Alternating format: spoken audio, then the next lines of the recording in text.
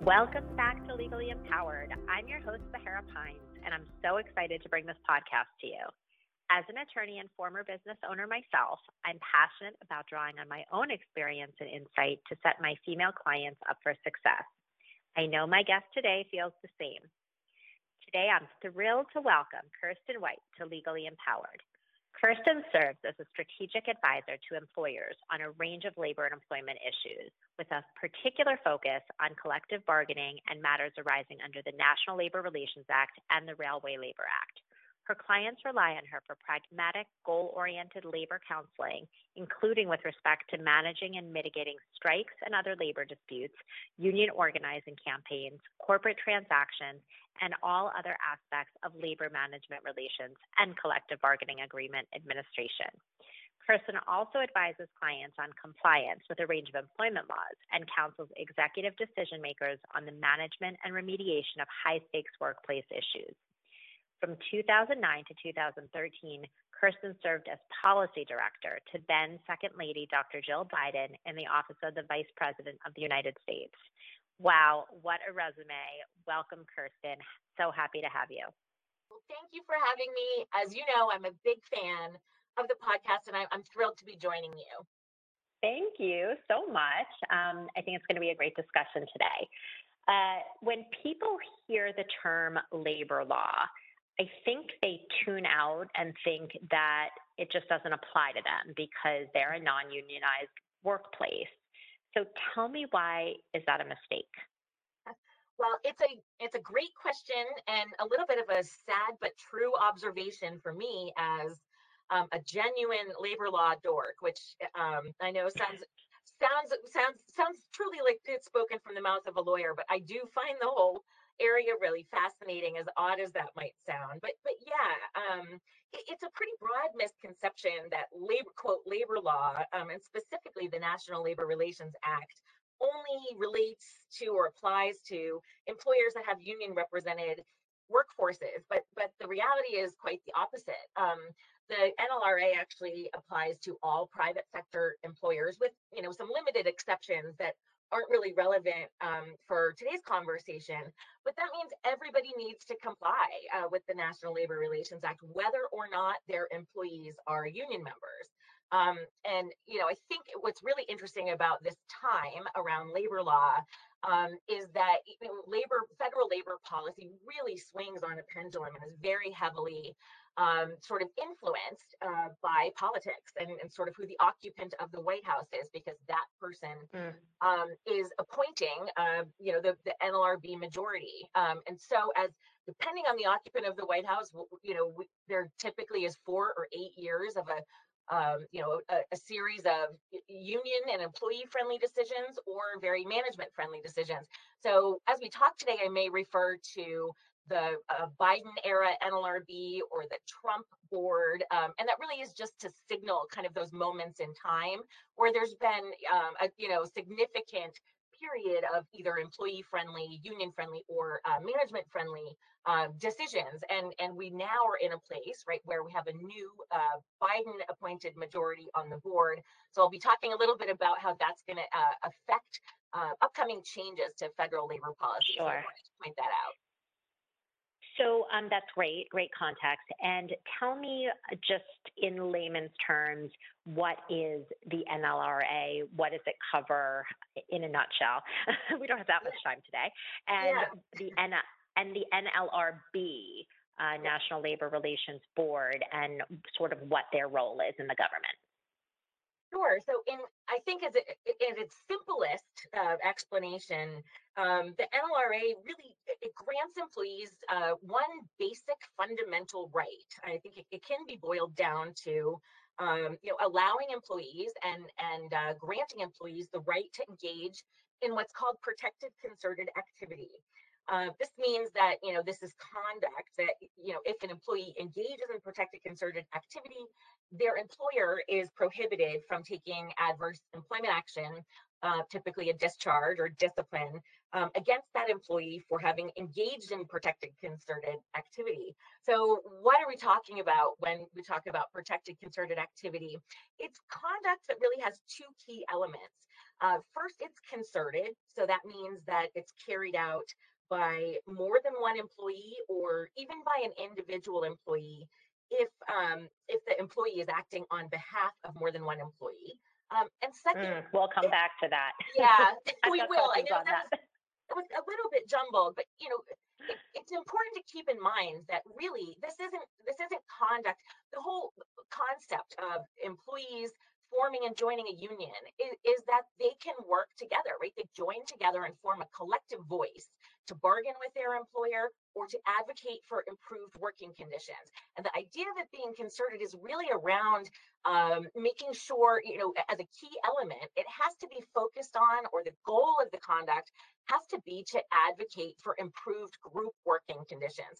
So it's an important element, and I think I described it a little bit too legalistic, but it really is just about conduct that is about and aimed at improving group employee working conditions. And again, that's the second element there. The reason it's protected is because of that aim. So it's got to be aimed at improving group working conditions as opposed to sort of an individual gripe kind of situation or a personality conflict between an individual and employee and an individual supervisor. So we're really talking about employee conduct that is aimed at sort of taking a collective voice to change and improve working conditions for multiple employees.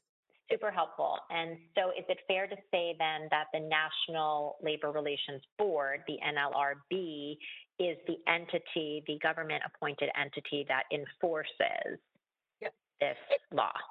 Yep, the NLRB is, just as you said, the federal agency that administers and enforces the National Labor Relations Act. There's a 5-member board that's really responsible for, what I talked about a few minutes ago, changing precedent and making, rules or changing the context or the scope of labor policy.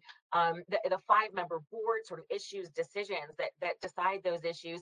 And then there are a number of regional offices around the country that investigate alleged violations of the National Labor Relations Act, primarily, charged or filed by either an employee or a union against an employer.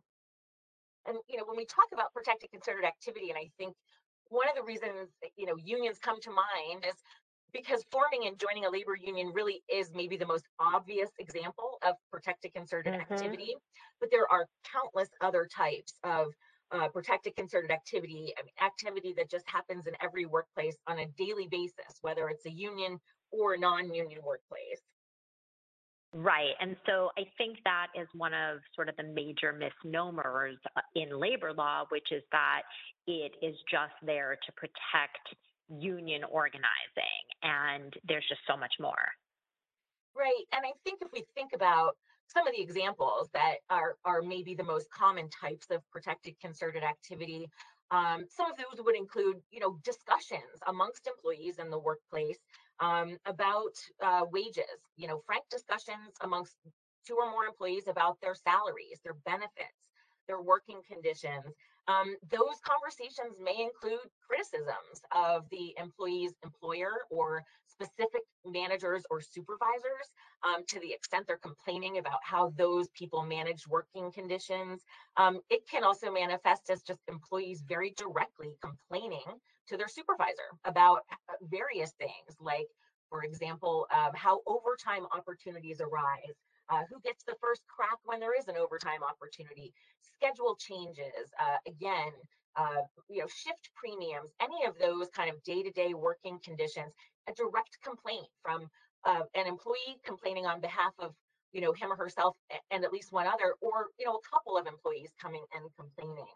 The other things we see quite often, and in fact we've seen a lot more of these examples over the past couple of years around COVID, are when employees may circulate a petition amongst a workforce to get signatures to advocate for something, maybe an improved benefit, or certainly with respect to COVID, things like paid COVID leave, or who's an essential employee, or safer working conditions generally.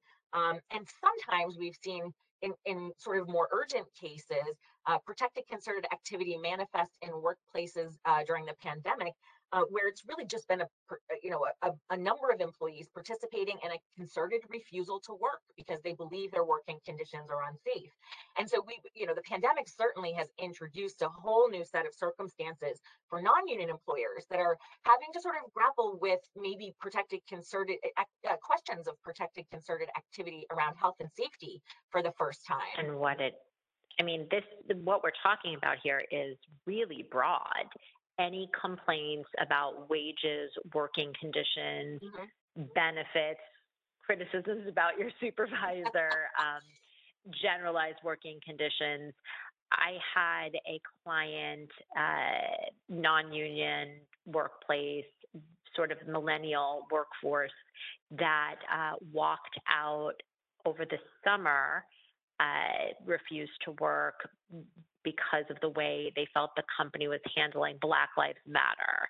And we sort of had to figure out, well, is that covered as this protected concerted activity? Yeah, that's a really interesting recent example. Another example that I think trips up a lot of employers, typically employers, and you and I know this because of our employment counseling practices, that typically we would advise employers that they don't need to permit or allow employees to talk about politics in the workplace. There is an element of political discussion that can be protected. For example, I live in Boston, and a couple years ago there was a ballot question, question one, and there were signs all over the state just before leading up to election day, and the question was about establishing staffing ratios for nurses in hospitals. So, because that was an issue that directly relates to working conditions for a huge number of healthcare workers in the state, for those employers, that's a political question and a political discussion. But because it directly related to working conditions for people in the healthcare industry, that too was protected concerted activity under the NLRA. So depending on where we are at any moment, right, in time, whether it's a cultural moment or a political moment, definitely new issues around sort of assessing and evaluating what's protected under the NLRA becomes a new issue. So just to clarify for me, this is so changeable because this is not like the Supreme Court, the NLRB, where there's no lifetime appointments and there's not necessarily the same stare decisis, or we're sort of all following the Supreme Court this term with all these important cases, but the same idea that you have to stick to precedent. Is that correct? You're exactly right. And that's one of the reasons this is such an interesting time for labor practitioners, because as I mentioned, right, whether a series of board or labor policy decisions leans union friendly or management friendly really can change depending on the board majority, right, every 4 or 8 years. The definition of protected concerted activity is always going to be the same, right? It's going to have those two elements.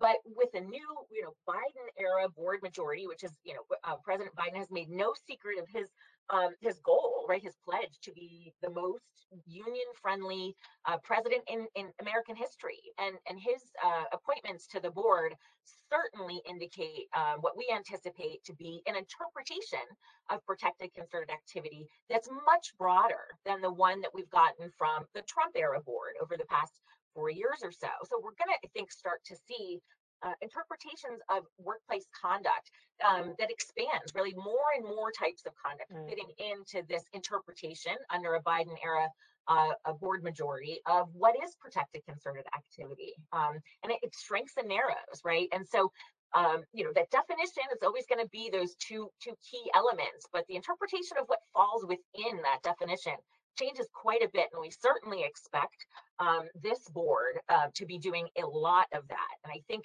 employers are really going to see that because there'll be more scrutiny of discipline decisions in the workplace, right? And more challenges to claims saying that a discipline decision or a termination was retaliatory when in fact the employee was engaged in protected concerted activity. And again, we're going to have a larger kind of group of conduct that'll fit into that definition. So this is really an area that, as the political times change, that employers need to keep on their radar. Um, can we talk a little bit about things that happen outside of the workplace? Yeah. There's a lot of social media components I see coming up in my practice anyway. The marches, the protests, how does that all factor into protected concerted activity in the current climate? So great question, especially as you mentioned, the evolving sort of demographics of the current workforce and technology, social media, and the prevalence of social media, and how employees and coworkers interact with one another outside the workplace.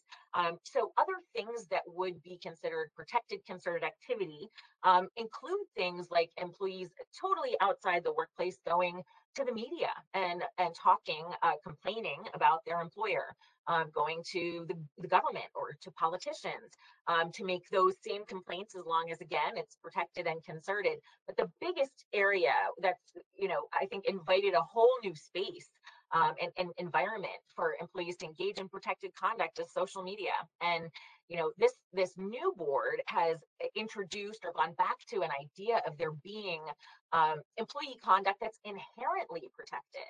So what something that might fall into that category and might fit the definition of concerted is a single employee's Facebook post that complains about the employer and says, we want better X or Y benefit, and a coworker simply hits the like button under the post.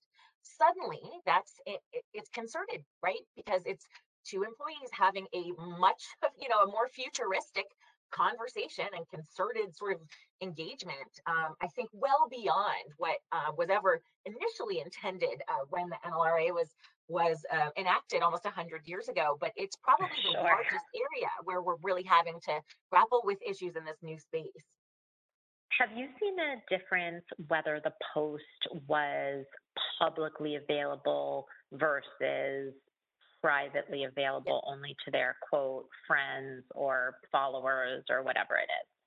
So that raises a couple of interesting NLRA issues. First of all, yes, if it's publicly available, or if even if it's not publicly available but private to the extent that only their quote unquote friends or Facebook friends Mm-hmm. can access the content, if they have a manager or supervisor who is a friend, right, who accesses the content, or a coworker who accesses the content, it doesn't take much more, right, for an upper level manager to become aware of the post. And if it has some problematic or troubling language in it also, chances are pretty good that an employer is going to want to take some action, especially if, there's egregious language or, defamatory comments about coworkers or supervisors.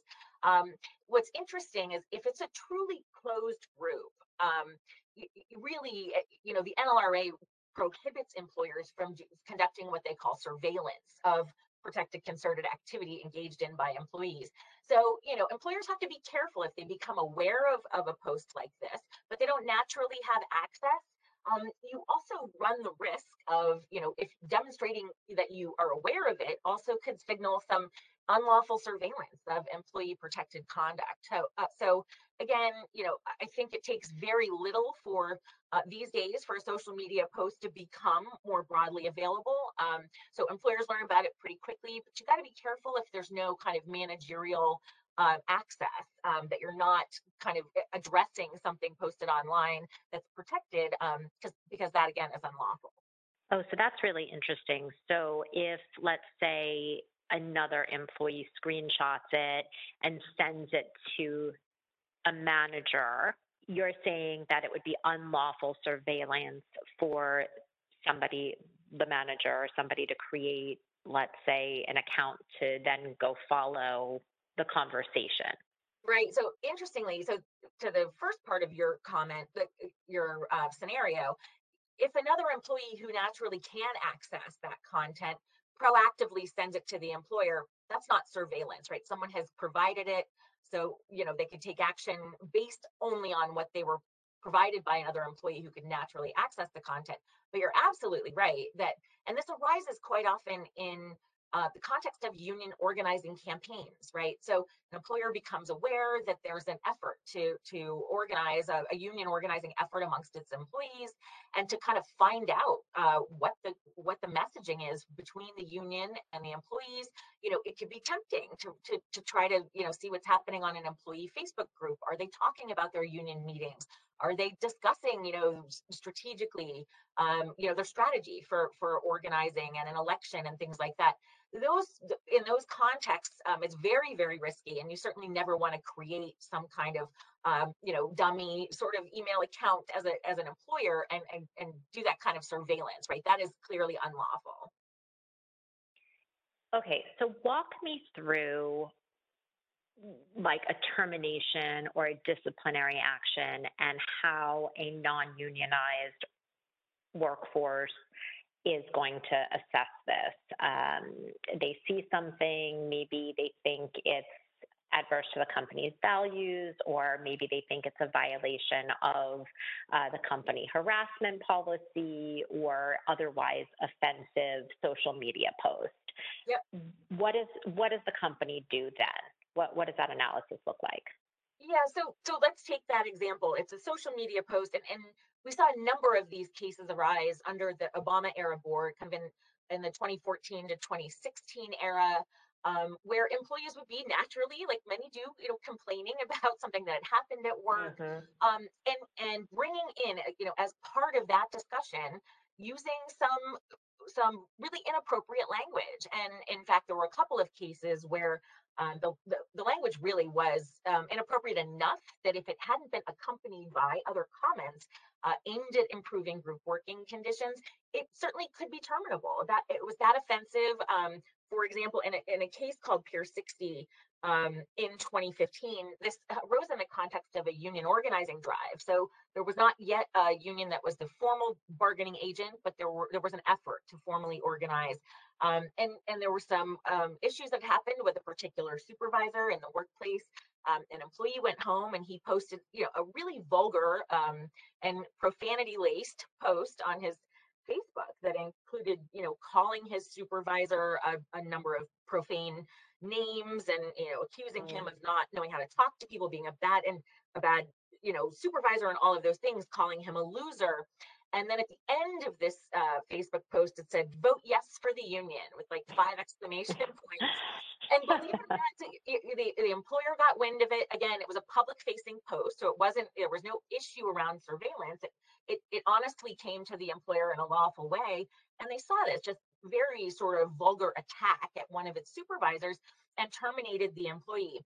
The employee filed a charge, challenged it as an improper and unlawful termination because of the protected activity, which he claimed was just basically saying vote for the union. And the NLRB agreed and overturned his termination and said, even though there were profanities like the F word, and saying some pretty egregious things that could even approach threatening nature toward the supervisor, the fact that this included comments about improving working conditions rendered it protected. So you can see how in a sort of working condition type context, that's something that pretty clearly would put an employee at risk of termination or very severe discipline. So what is an employer to do? Look at this email. What do they do? Yeah. So tell us, Kirsten, what do they do? Yeah. So that sounds terrible that then they have to work with these people. Yeah. So I mean, the first thing to do is if there's any employee conduct that even approaches some of these red flag issues that I've described as an examples of protected concerted activity, if any employee conduct has got any of those sort of factors, if it kind of walks like protected activity and quacks like protected activity, build in a pause before doing anything in response that could be an adverse employment action. Elevate it to HR. Again, if you're in a non-union workplace, and because of this kind of perception that not all employers need to comply with the NLRA, not all managers and supervisors can really readily identify protected activity. So when they see this, and it could fall into that category and it may not, if it's even potentially in the gray area, build in a pause, elevate to HR, have a conversation with legal if necessary to assess whether, there's a protected element here. If there is, and, here clearly, some pretty egregious language was found to be protected, this is a really tough scenario. And frankly, we anticipate this new Biden majority board going back to some of these holdings. But if there is conduct that is truly actionable, not potentially rising to a level of much more egregious that could warrant discipline, you want to kind of do what we do in any employment best practice situation when you're considering discipline, which is looking to make sure that you are uniformly in a non-disparate manner, enforcing your policies. Look at whether other employees in a non-protected setting, in a non-union organizing setting, who've engaged in similar misconduct have also been disciplined in a manner similar to what you're considering for this employee. So you want to have comparator evidence. You want to be able to demonstrate that even if there's protected activity, if other employees have similarly been, faced consequences or been disciplined, yeah, you can demonstrate that they would have been even absent the protected activity. So those are the kinds of analyses you want to make sure you're looking at. I always encourage my clients in those situations, conduct a comparator analysis. Find me examples of other employees in the past who have done the same thing, where they were disciplined in the same manner. That's a great defense to an unfair labor practice charge, because even in the absence, you can show that your practice is to discipline in the same manner. So that's really important. I think especially because we're getting into a space, we're going to start to see these cases again. And really, I think making sure, and there are a number of things employers can do to kind of prepare themselves for this kind of pendulum swing back into a very union-friendly or employee-friendly labor policy environment. And I think number one is training your managers and supervisors to understand protected activity. It doesn't take a lot of time. You can run through examples that would really happen in your workplace, and help employees understand, okay, this might be protected, how to recognize it, knowing when to build in that pause. That's a really, really important element of preparation for this kind of new labor context we're entering. Right. Just to issue spot it, to be able to say, Exactly. like, hey, wait a minute, there was this Facebook post or there was this comment that this employee made. Let's get some advice on it. Exactly. And I always, if there's ever a tricky situation that a frontline supervisor or manager of a particular department is facing, I think the best advice is elevate it to HR, because HR has broad visibility into what's happening all over, whether it's a company, organization, knows what the employer is doing in all areas of the organization. And so they're going to be able to look for those comparators a little more easily and efficiently. And again, individual supervisors may not necessarily be very familiar with these sorts of quandaries. And so elevating it is a really important step.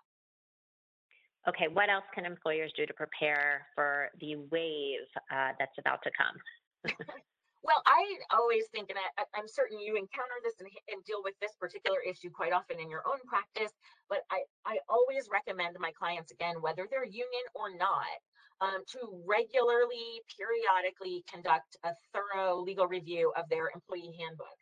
And the reason it's so important right now, because it is a prosecutorial priority for this new Biden NLRB to actually require any employer who is accused of violating the National Labor Relations Act to provide its entire employee handbook to the investigating region for review, for compliance with the NLRA. Now, you can imagine in some industries, your employee handbook may be 500 pages of things that are totally unrelated to maybe the underlying allegations in the charge. Right. But this is a pretty aggressive priority of this board majority, and so they have a right to say, give me your full handbook.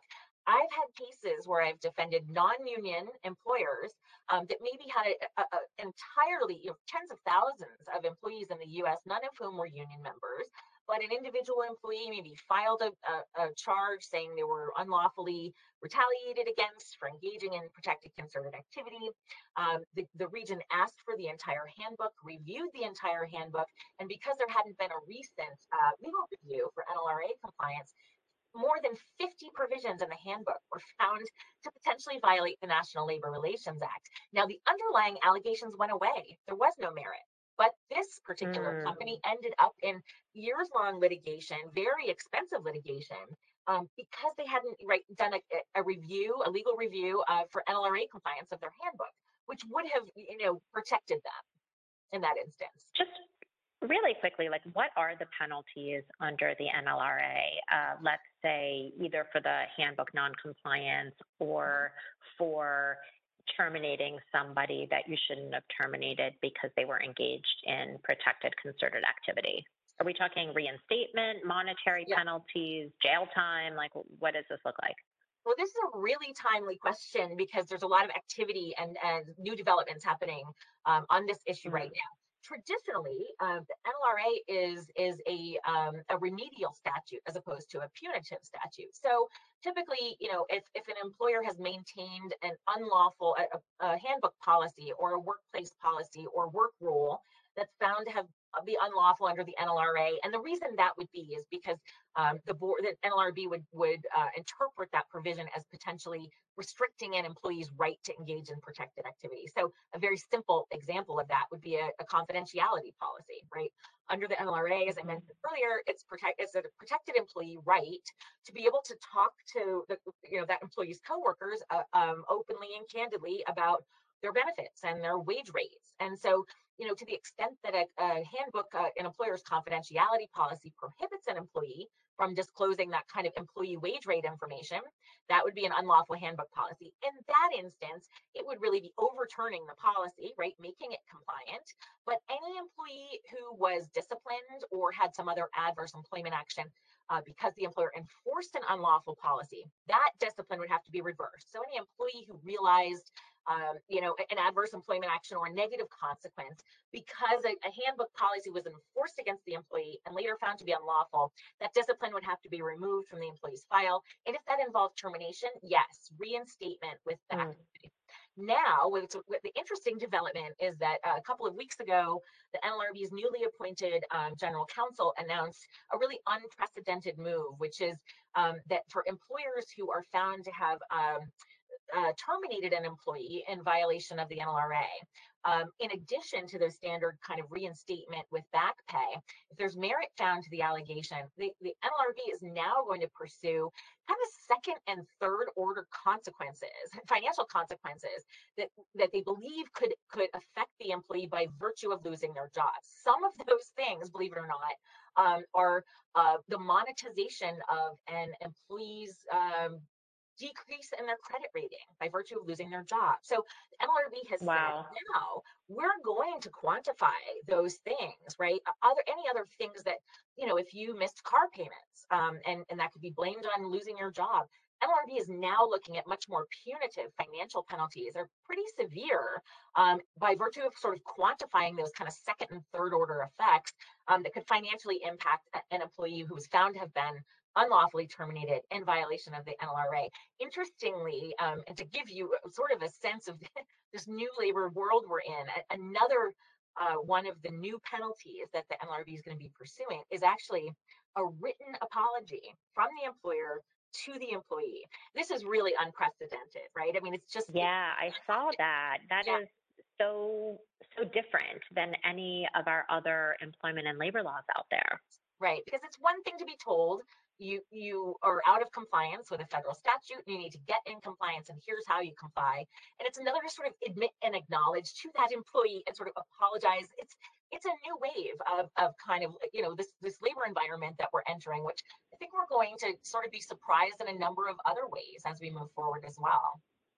I think the point is really well put that at some level, it's just going to be a risk analysis of employers feeling like they need to do what's right for their workplace culture and balancing the potential risk that a court will ultimately find that the termination or the discipline was in violation of the National Labor Relations Act.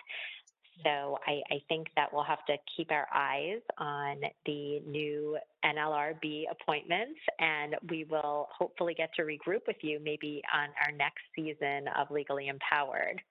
That would be great. As you can tell, I have a lot of energy to talk about these sorts of things, and I'm really thrilled to, have had the opportunity to have this discussion with you. So definitely book me for next season. Kirsten, thank you so much for being here. Your insights are so helpful. I think you raised such an awareness of these issues, and this is really becoming an increasing focus, both culturally and in our court system. So I thank you for being here. Thank you.